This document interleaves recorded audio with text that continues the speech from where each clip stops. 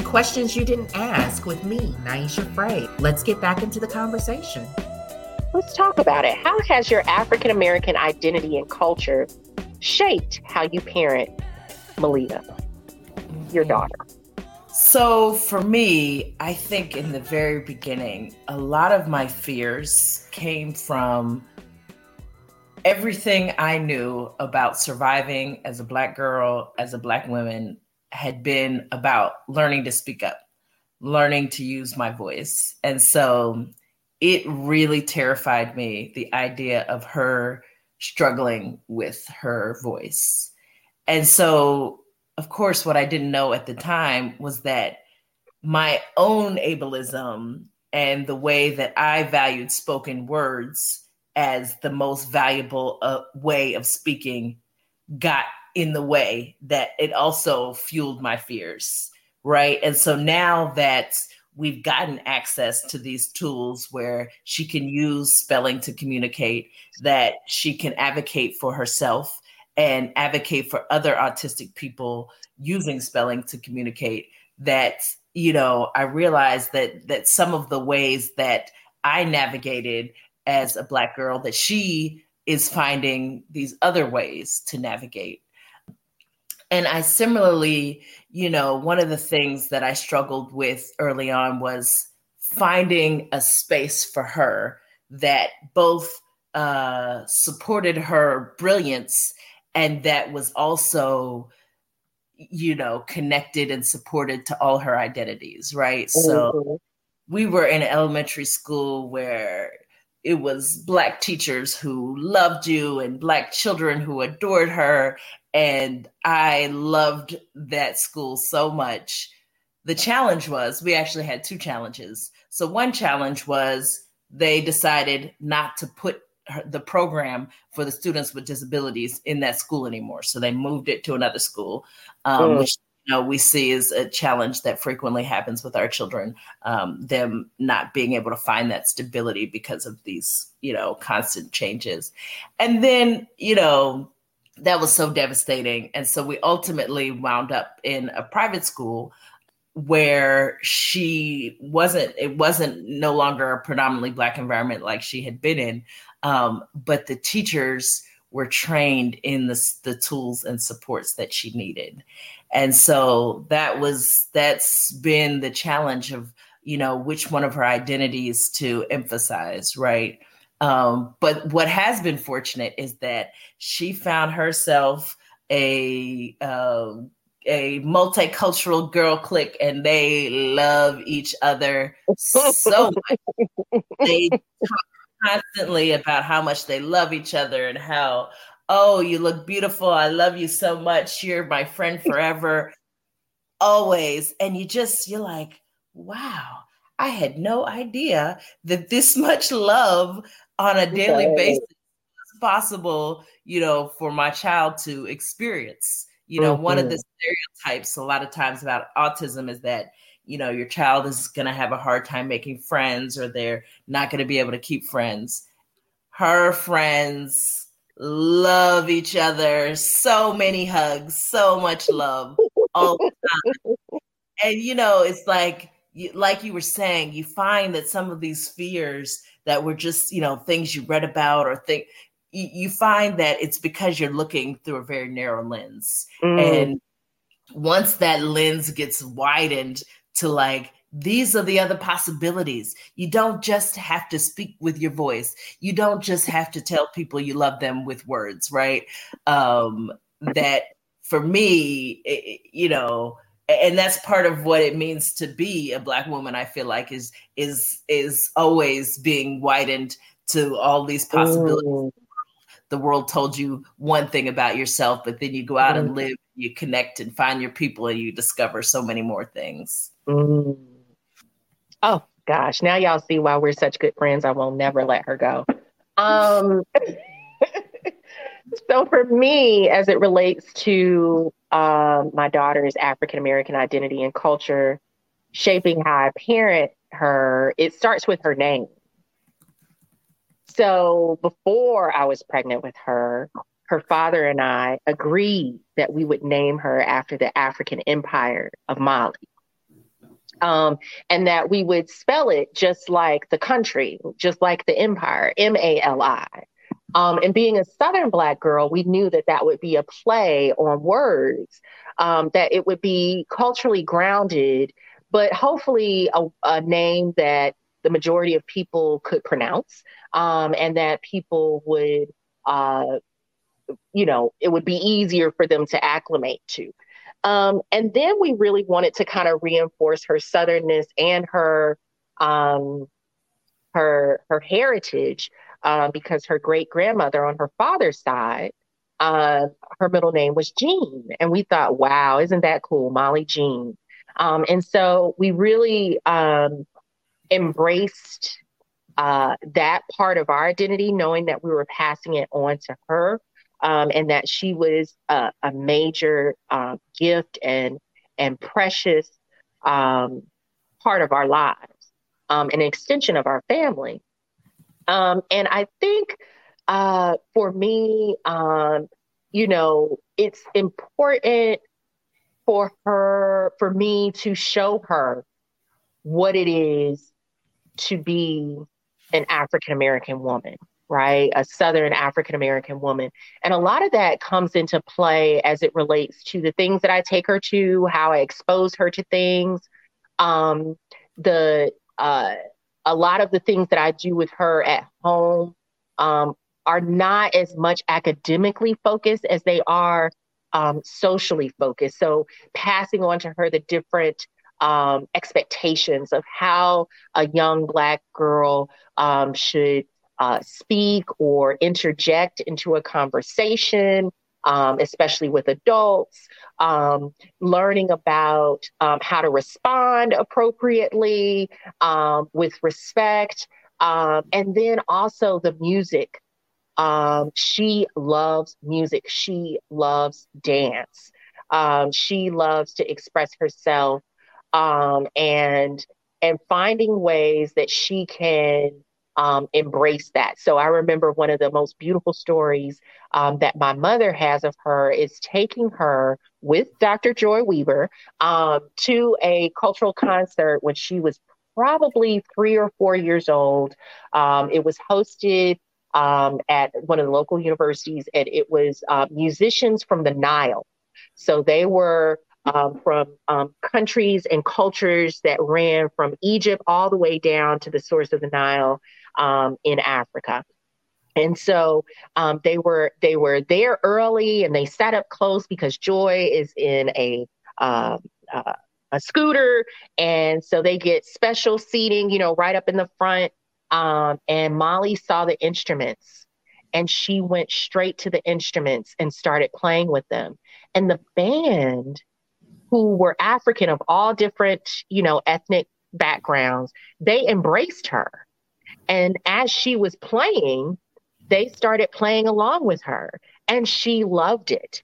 And of course, eventually they had her, sit with my mother and Joy to enjoy the concert. But having those types of experiences, bringing her into those spaces, making her feel comfortable, making her feel welcome.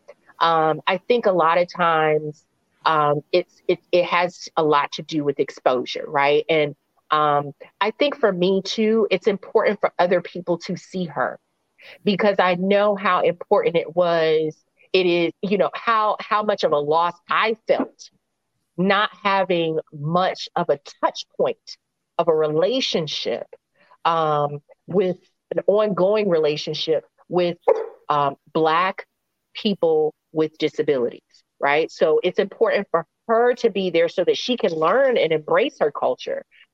Taking her to the art museum when there was, I believe it was the fashion fair exhibit, and having her see, all of these Black women and Black men who were, exceptional in their talent in the arts, and helping her to see the world and see herself in it.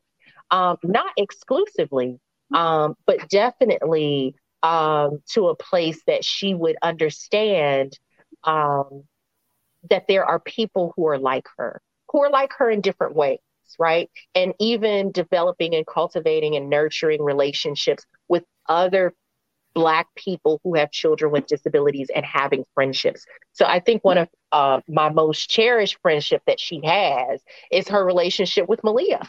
And I know that our families, being able to maintain a connection with each other, it's interesting how they're so different, but because they've known each other since the womb or shortly thereafter, they have a very interesting way that they understand how to play with each other, that they value each other, that they even have, you remember Maya when Molly was being so goody goody and then she got in trouble and Malia was like, finally, I'm not the only one getting having these really kind of, for lack of a better word, normal friendships, right? Where it's like, we're together, but we're different, right? And so we love each other, but the way that I express love is different than the way that she expresses love. And I give her space to express love in her way, and she gives me space to express love in her way. Or if we need to be on two different sides of the room because we are feeling very different today, that's fine. But there is love that's connecting us nonetheless. And so I think those are some of the ways that I've really worked to incorporate and ensure that my parenting styles take into account our identity and culture as African Americans. So with that identity and culture and how it shapes our parenting, unfortunately, there's a big part of our culture as African Americans that is rooted in fear. It's unfortunate, but it's true. And so what fears do you have for your child that are especially salient because of her disability and her identity as an African American young girl? Yeah, so I think there are two big fears. One fear is just about her getting lost. So she can tell you our name, she can tell you our phone number, all of these things. But I worry that if she's with a stranger, would she tell you our names? Would she do the things that we've taught her to be able to make her way back to us? She's constantly pushing for more freedoms. And I know that parents in general, we struggle with letting go. My child, we made a vision board this year. She put things like be able to ride my bike, which she was able to do this month. She also puts go out front by myself, which is still not on the rules. You can go out back where there's a fence, but not out front yet. Because I do have that fear about, what happens if she gets lost or, yes. So those safety fears. I also fear, like many Black parents, about the police being weaponized against her. I know that, the police, when they engage Black children, Black adults, don't have the greatest history. But then when we think about a child who, their loud noises or their bright lights or just the expectation that she speak using her mouth, that they might trigger her in ways that they don't understand. And, police in this country just don't have a very good history of the way that they treat Black people or the way that they treat autistic people. And so that's definitely a fear.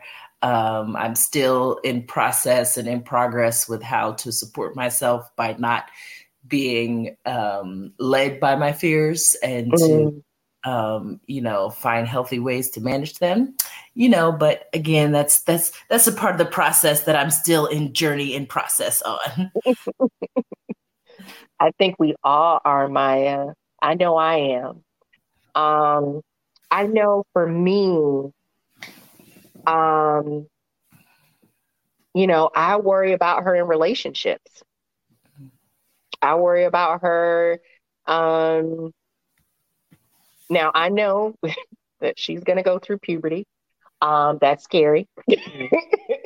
I know that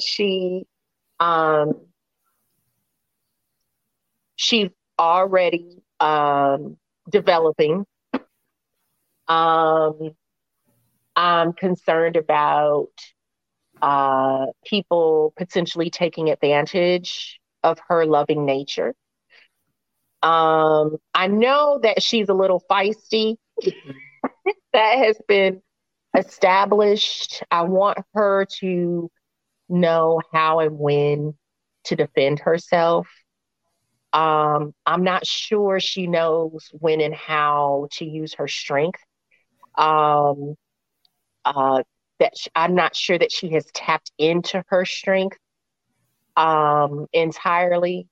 And,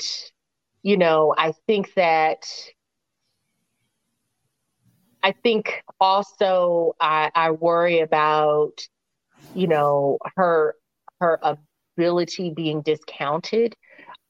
I think about how important it is for people to understand that she comes from a loving and supportive village, right? And that she's not alone. I think, speaking of that, and even Black identity, I worry about when I'm gone. And I worry about who is going to help her manage and negotiate the resources that I plan to leave behind for her. And how is she going to manage those resources? Now, most of those things are fairly far in the future. But I feel like they are common to most parents, but the depth of them is not, right? So I think a lot of parents worry about whether or not their kids are going to go to college, whether or not they're going to be able to qualify for a job that that they will be able to attain a job that they're qualified for, and make a living, right? But when you have a child that has a disability that affects their learning, and that affects even their motor functions, their muscle tone, which affects, their strength and different things like that. The level of worry and concern deepens and widens, right? Because one of the things that we don't want is for our children to have less than what they deserve and what they're capable of. And the way that race and even gender plays into that is that, I have had enough experiences as, again, a very well educated Black woman, where I was discounted just because of that. And knowing that she has a disability, I worry about how much that may play out in her own future. And much to what, Maya is sharing, what tools does she have that she will be able to express in whatever way she is most confident and firm in, that will allow her to resist those slings and arrows from penetrating who she is, and the wonderful person that she's growing into and becoming, and that she already is. And so I think about those things. Sometimes I even worry about our own people, right? And how sometimes Black people have some of the, these preconceived notions and stigma and prejudice toward, people with disabilities. That's not to say that other cultures don't; they do. But I know my people, right? And so I worry about bullying, right? I worry about kids, wanting to use her. And I think I've talked about that already. So you can tell that this is something that's on my mind. Fortunate, not anything that I've had to deal with up to this point.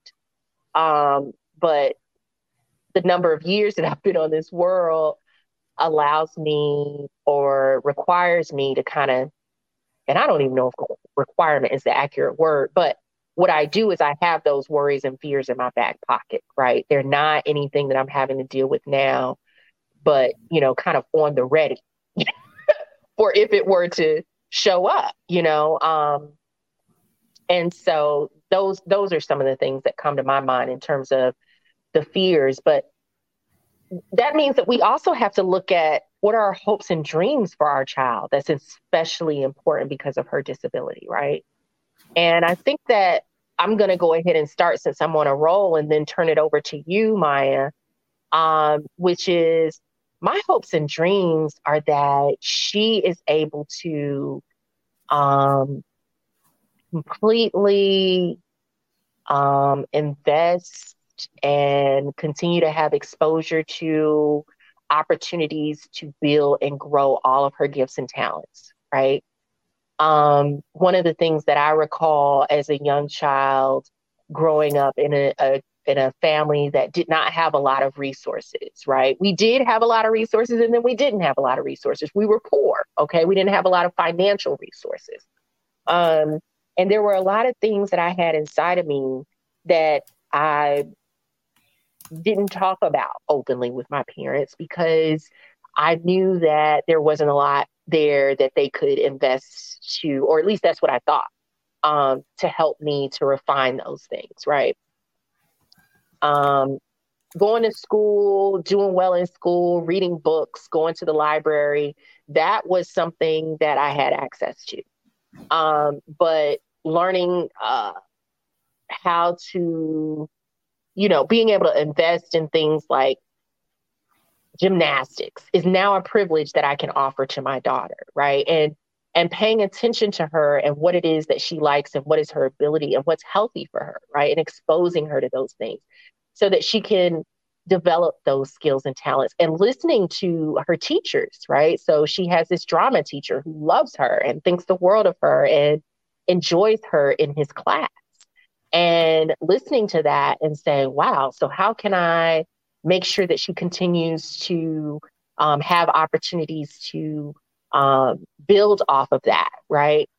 Even though she's doesn't have a lot of words, she will one day, you know, she'll have more than she does now. And then also the fact that she is so expressive without them, like how much of a superpower is that? And especially when you think about drama, right? And then seeing her personality, I think about all the different ways that non-traditional ways that she could thrive and excel. And I've said to some of her teachers, I would love for her to be an entrepreneur in whatever way that makes sense for her. Or be in partnership, or, you know, but in some way carry on that tradition of leadership, carry on that tradition of being creative and making it happen for yourself and for other people. So those are some of the things that I have in mind, that my hopes and dreams for her. I want her to be the best that she can be at whatever it is that she is passionate about. Yes, I love this question. I love that answer, and I love this question. So what are the hopes and dreams that I have for her? Of course, I'm always hoping and dreaming right alongside her. One of the big ones is that she continues the way she has to see obstacles as an opportunity for innovation to her goals, right? So I'll tell you a quick story about something she spelled for me. She spelled, teach me the math behind how computers work. Because I want to invent a computer for autistics. And so I asked her, you know, what would this computer be like? And she said it would have more of the letters so that I wouldn't have to cross midline. So what that means, so in some of her therapy, she works on crossing midline. So crossing the center of your body and still being able to have those fine motor skills. That's a challenge that she has visually. And then hand-eye coordination. And so for her, she sees this computer, this ability to type, as a way that autistic people can communicate with each other and with the world. But that there are ways that it could be designed that it could be easier for autistic bodies, so particularly people who struggle with brain-body disconnect, to be able to use that computer. And so I hope that she continues in that journey of saying, you know, what's wrong with this? It's not me that's wrong. It's the way that the world has been set up that didn't think about me and my body and people who are like me. And so I can do something to change that. And so I really, really hope that she continues that way. I hope she stays connected to her joy. She has so much joy and just amazing ways that she expresses joy. So I hope that she stays connected to that. And then really, most of all, I hope that and dream that she loves her beautiful autistic Black girl, someday Black woman self. And so, yes, if she continues along that path, I think that is the path to all of the things that I talked about before. Oh, I love it. And it makes me think about the legacy of Ron Mace. I mentioned him earlier. And as I said, he was one of the originators of universal design. And that sounds so much like what Malia is talking about. And what he said about universal design is that universal design is the design of products and environments to be usable by all people to the greatest extent possible without the need for adaptation or specialized design. The intent of universal design is to simplify life for everyone by making products, communications, and the built environment more usable by as many people as possible at little or no extra cost. Universal design benefits people of all ages and abilities. And so, when I think about equity, we have to think about universal design. Maya and I were pushing strollers at the same time, right? And one of the things that I recognized was how difficult it was to move about and get things done when you were on wheels, right? So this is for the community that has physical disabilities, right? A lot of what we've talked about are developmental or intellectual disabilities, but physical disabilities are something that's really important for us to stress in this space as well. And what Malia is already talking about is how do we create technology that takes into account all of these diverse ways of living and existing in the world. This, like you said, mind-body connection, that not all of us are wired the same way, that we have different intellectual and physical needs, and that there are ways that we can do things that makes it easier or provides options for all of us, right? Options that we haven't already thought about because we're only working from this really narrow ableist position. And so one of the things that, I think is amazing about this discussion and this experience that kind of leads to my next question is, how has parenting a child with a disability made you a better person? And it's made me a better person because it has, one, I know that having a child doubles your heart, right? It doubles your heart capacity. But having a child with a disability, it made me a lot more determined to be successful. It made me a lot more, and I've already been resourceful, but, even more intentional with my resourcefulness.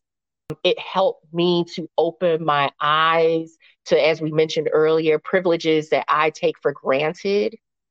And opportunities that I take for granted.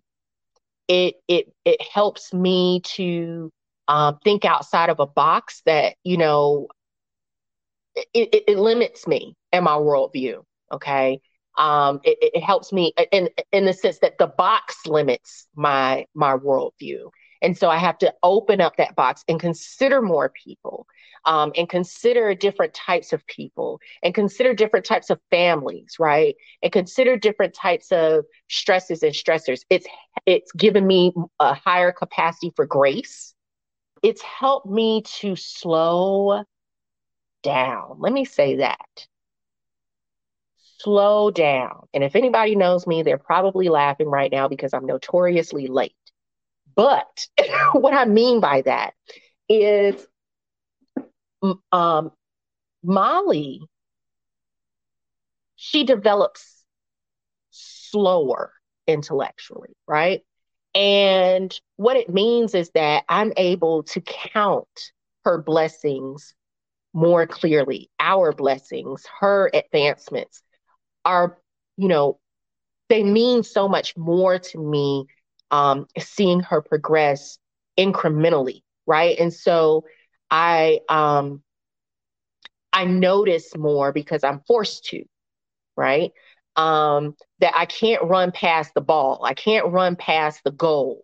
I have to pay attention. I have to move a little bit more at her pace and not my pace, right? Or not the pace of other kids her age. I have to be in tune with her. I have to be in tune with her in a different way because of the way that she communicates. Because I have to understand what is termed unintelligible communication or utterances based on what I know about her, right? And based on what I know about and recognize in our environment, and using those context clues to help me to understand what it is that she's trying to communicate.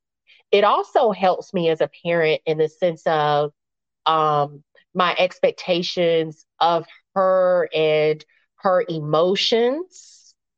If she's upset, I have to slow down because I need to investigate more of how is she feeling? What is she going through right now? I have to be able to give her more grace for making mistakes or not getting it right the first time. I have to recognize that she has a different capacity of understanding, and still hold her to be accountable.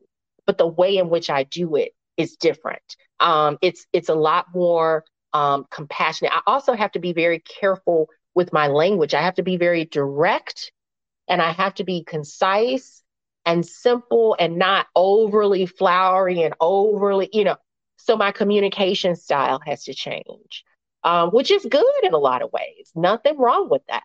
And so this and more, I could probably keep going, but I won't. I want to hear from Maya, and I'm sure you do too. How has parenting a child with a disability made you a better person? Oh, wow. It has made me a better person in so many ways. I feel like the biggest way is that it has required me to reflect on myself. So I feel like many times as parents, we're told and encouraged to think of ourselves as having all the answers or knowing what to do or correcting our children's behavior, sort of positioning them as the issue. One of the biggest and most powerful lessons for me was that day when I was actually working with a letterboard coach. So it was a person who was teaching me the method of having her use spelling to communicate. And she was able to do it so easily with this coach, right? And she was flowing. And then when I would try to do it, she would be getting upset. She'd be, screaming, crying. And the letterboard coach did this amazing thing where she had me come and sit down in her seat. And then she held the board the same way I had been holding it. And what I saw was that I was holding it so close to her face that it made the letters really hard to read. And, you kind of had to, squint your eyes to actually see well. And so I was like, oh, this is why it's so frustrating for her. This is annoying. And so she showed me if I just moved it literally 3 inches, that made all the difference in the world, was this 3 inches. And so for me, being a better person has just been being asked to stop and consider and reflect how I might be contributing to the challenge that's happening in ways that I may not even realize, and to put myself in her shoes and to look very closely at the environment, to notice if there are any loud sounds that, if your hearing is amazing, that you might be irritated by, to go into spaces and notice bright lights and all of the things about the environment that we might just take for granted as, part of this, industrialized spaces that we live in, that might be tolerable for some people's neurology, but for other people's neurology is not tolerable at all. And so it's just really expanded my ways of noticing, my ways of reflecting on myself and how I'm contributing to whatever moment or interaction is happening. And then just to really be humble and learn and listen, and read as much as I can from autistic adults who are having this experience, and value their expertise as lived experts on their own bodies and their own experiences, and to not pressure myself into feeling like I need to have all the answers. I love it. I know that talking to you helps me with Molly. And so I appreciate you continuing to be my friend, a part of my support network, and sharing with me as we venture into this journey and continue on this journey with our daughters. So our last question for our discussion today is, what are you advocating for in the broader community concerning your child or all children with disabilities? And how can others support your advocacy? Yes, thank you for this question. So one of the biggest things that I'm advocating for is for all children to get access to all the various types of communication that are out there. So AAC, which stands for Augmentative and Assistive Communication, comes in many forms, right? So there's computer programs, there's the letterboard that my child uses. There's all sorts of ways for our children to communicate. And unfortunately, the ways that my child has gotten access to those things is through moving to a different county, sending her to a private school, paying for private teachers and coaches for me that insurance didn't cover. And we're talking about communication. Communication is a basic human right.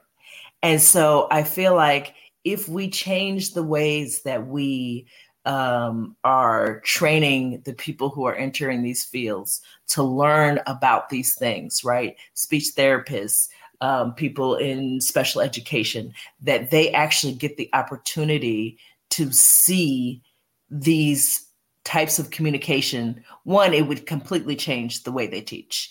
I briefly, during the pandemic, signed my child up for a online public school as an option. We stayed for 2 days because they had her doing 4th grade, in quotes. What's 3 plus 3? What's 3 plus 2? And the exact lesson that she had done in kindergarten. And so I changed the lesson to, what's 3 plus 2? What's 3 times 2? What's 6 divided by 3? What's 6 times 3? We did that lesson. We closed the computer, right? And I was so sad to know that there could have been other children on that screen who, if they just had the right supports to teach their families and to teach them how to use the various types of communication, some of those children wouldn't be sitting through kindergarten for the 4th year in a row. And so for me, I want it to be that it should not be that financial resources decide whether your child gets access to communication. It should be a basic human right that we all have. Yeah, I mean, that's deep. And it also sounds like a curriculum that speaks to the strengths and capabilities of each child. I think for me, advocacy comes in so many different forms. One of the things that I would like to see more of in the world is more visibility of people with disabilities, right? And people of color with disabilities. There is more effort, and it's fortunately due to technology, where there are more platforms for people of color, Black people in particular, with disabilities to have groups where we can see each other, right? And where we can support each other through social media and different things like that. But we don't see that happening a lot in media or in general spaces. I think one of the pieces that I was speaking on before was job and economic justice, like economic freedom, economic justice for people with disabilities. There's a terrible history in this country of underpaying people with disabilities or not giving them the appropriate amount of compensation for their work so that they can live and live so more fully. I would like to see more educational opportunities. Like, I would love it if my daughter could have an experience in college, right? And that she could have some more opportunities to prepare for that, right? And creative opportunities to engage her intellectually, but again, at a pace that works for her. I think some of the stigma around even delaying moving kids on to higher levels of, progressing in school. I know that there's a lot of controversy around that, but I think, there's so much stigma around, oh, well, I'm going to hold my child back, or my child needs to be held back for a particular grade. And really what it is an opportunity. I mean, I've had experiences where I've had to retake classes, right? And sometimes that second go around really helped make it stick. It was like, okay, I just needed some more practice on that. I needed more exposure to it. I needed an opportunity to go deeper into that. And so I think that for some kids, that's what they need. And so even this, time frame that we give kids to, get it right, right? And these EOGs at the end of the year, you have to, score a certain amount, and then move on and know exactly what you're supposed to do and where you're supposed to do it in college, right? And then that college environment may not having any connection to, what works for that child or that young adult once they get into college, having that information transfer from high school and their, primary education on to secondary education. And it's interesting too, because I think one of my blind sides is that I am one of those people who has been acculturated into achievement being measured by, if you have a degree or whether or not you have a certain number of degrees. So I think that I'm still having to learn how to change my mind in terms of my expectations of, does success for her mean that she has to go to college? So I'm even open to that. So when I'm thinking about advocacy, I think that it's always evolving as I'm getting a better understanding of what those possibilities are. And I think what I'm trying to say is that if we can continue to work toward diverse ways for people to maximize their gifts and their talents so that they can be valuable and valued by society, and receive the financial support and resources that they need to live a full life. So those are some of the things that I'm interested in as an advocate, as a parent, looking toward the future. So we're going to close here. But before we go, Maya, is there anything that's on your mind that you really wanted to share that you didn't get a chance to say today? I just wanted to say thank you for making this space and for creating this opportunity. I know that I learned a lot. I hope that it's useful to all the listeners that you have. And so thank you, thank you, thank you. Thank you, Maya. I appreciate you and your time. And I appreciate my audience's time. Again, remember to like, follow, and share this wonderful podcast, Questions You Didn't Ask. Until next time, see you soon.